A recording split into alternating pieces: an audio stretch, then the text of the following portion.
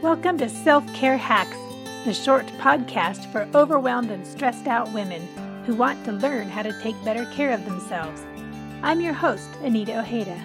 I used to suffer from overwhelm and stress too, but I've learned how to take care of myself and take care of others.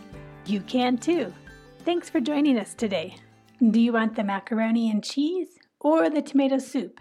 I asked Pedro. He grimaced. Soup. Do you want the peas or the green beans? He shrugged. Doesn't matter. Green beans easier to eat.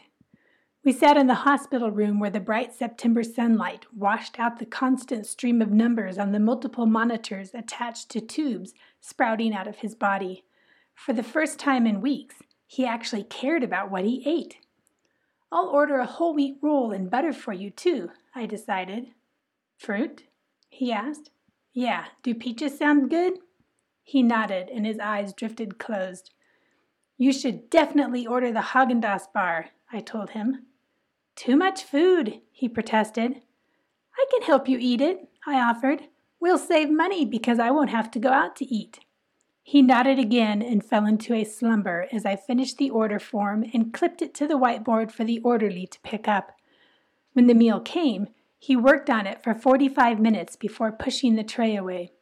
Because the cancer had attached itself to his facial muscles, chewing and swallowing took forever. You finish it, he offered as he drifted off to sleep again, and I tackled the food.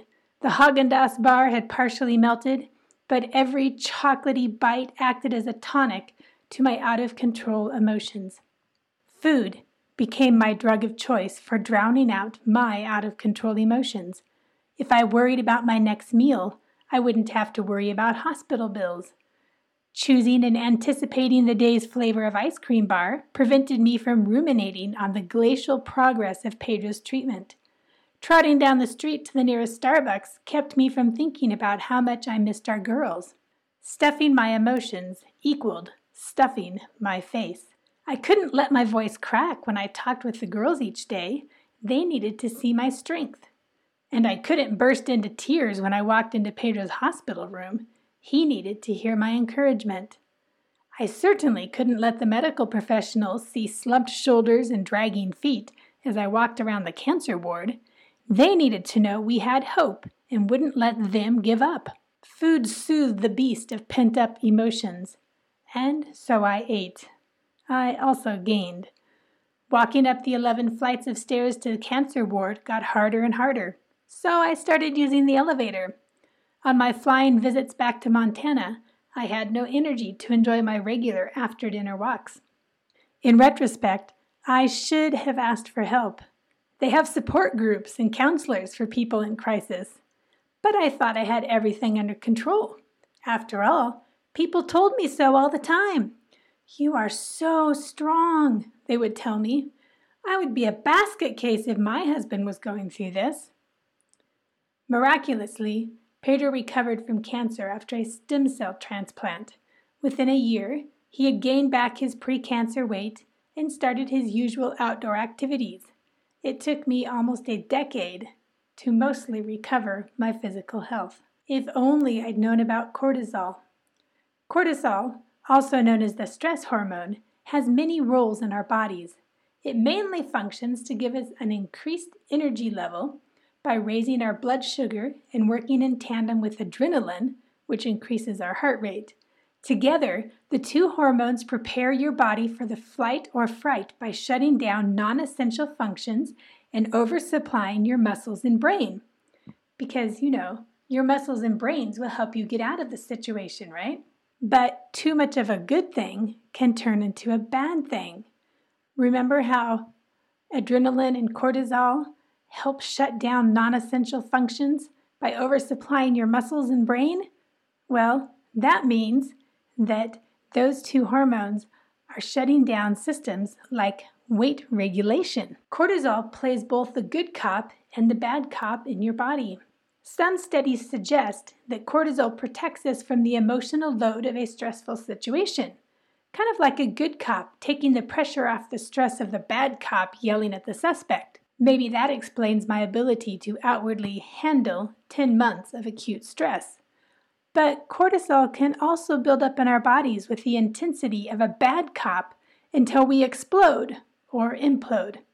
According to the Mayo Clinic, the long-term activation of the stress response system and the overexposure to cortisol and other stress hormones that follows can disrupt almost all your body's processes. The side effects of constant stress look like a diet of chips and soda on a couch potato. They are weight gain, insomnia, memory problems, inability to concentrate, headaches, heart disease, anxiety, depression, digestive problems, reproductive system problems, musculoskeletal disorders. During Paige's illness and for years afterwards, I experienced all these symptoms except heart disease, and thankfully, I didn't experience them all at the same time. Stress can kill you, or at least make you feel rotten 90% of the time. Those negative effects can linger for years after a period of intense stress, especially if you don't consciously work to counteract them. So here are 5 hacks for counteracting the negative effects of stress, or out-of-control emotions. Hack number 1, exercise every single day. Even if you don't feel like it, and even if you can scarcely walk, exercise. Sit in a chair and air box, march in place. Buy a fitness tracker and try to increase the number of steps you take each day. Not exercising will prevent those feel-good endorphins from releasing, so just do it. Your health depends on you moving. If you don't exercise, you're not going to feel good. Hack number 2, set yourself up for a good night's sleep. Set a bedtime. Little kids aren't the only ones who need a bedtime. Stick to it as much as possible, even on weekends. Set a wake time, too. You can train your body what to expect, and it will respond. Take an inventory of your current going-to-sleep routines and eliminate anything that experts say will prevent you from having restful sleep. Television, computers, phones, alcohol, caffeine, heavy exercise, and chaos in general. Give yourself a sleep advantage by setting the stage for good sleep. Hack number 3, get in touch with your emotions. Finish your day with writing in a journal or making lists of good things that happened that day.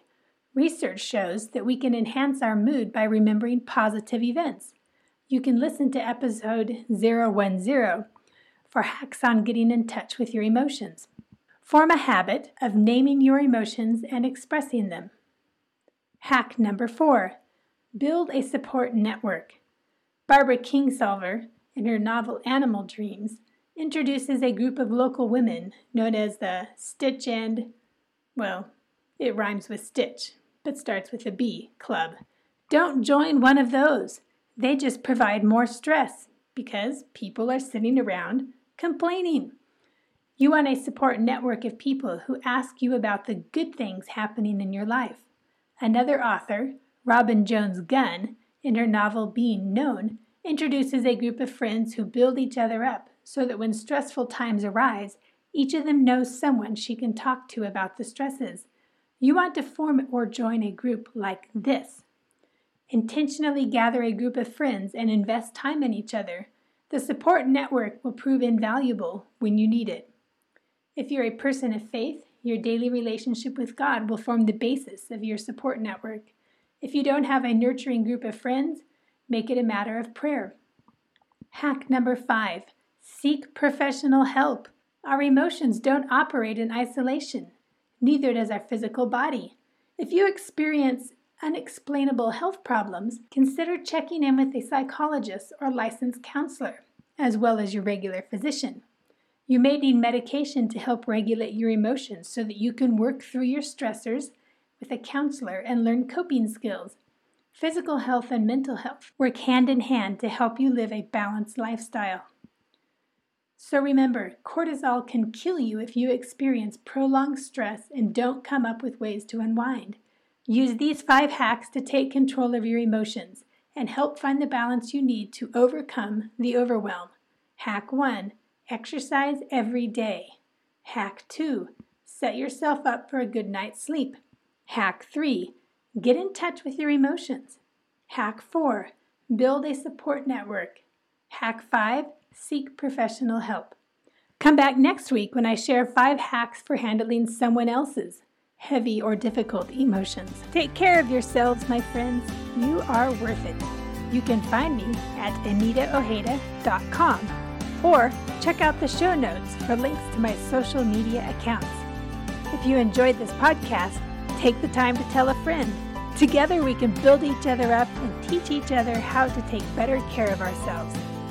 I'll see you here next Tuesday with more self-care hacks to help you overcome the overwhelm.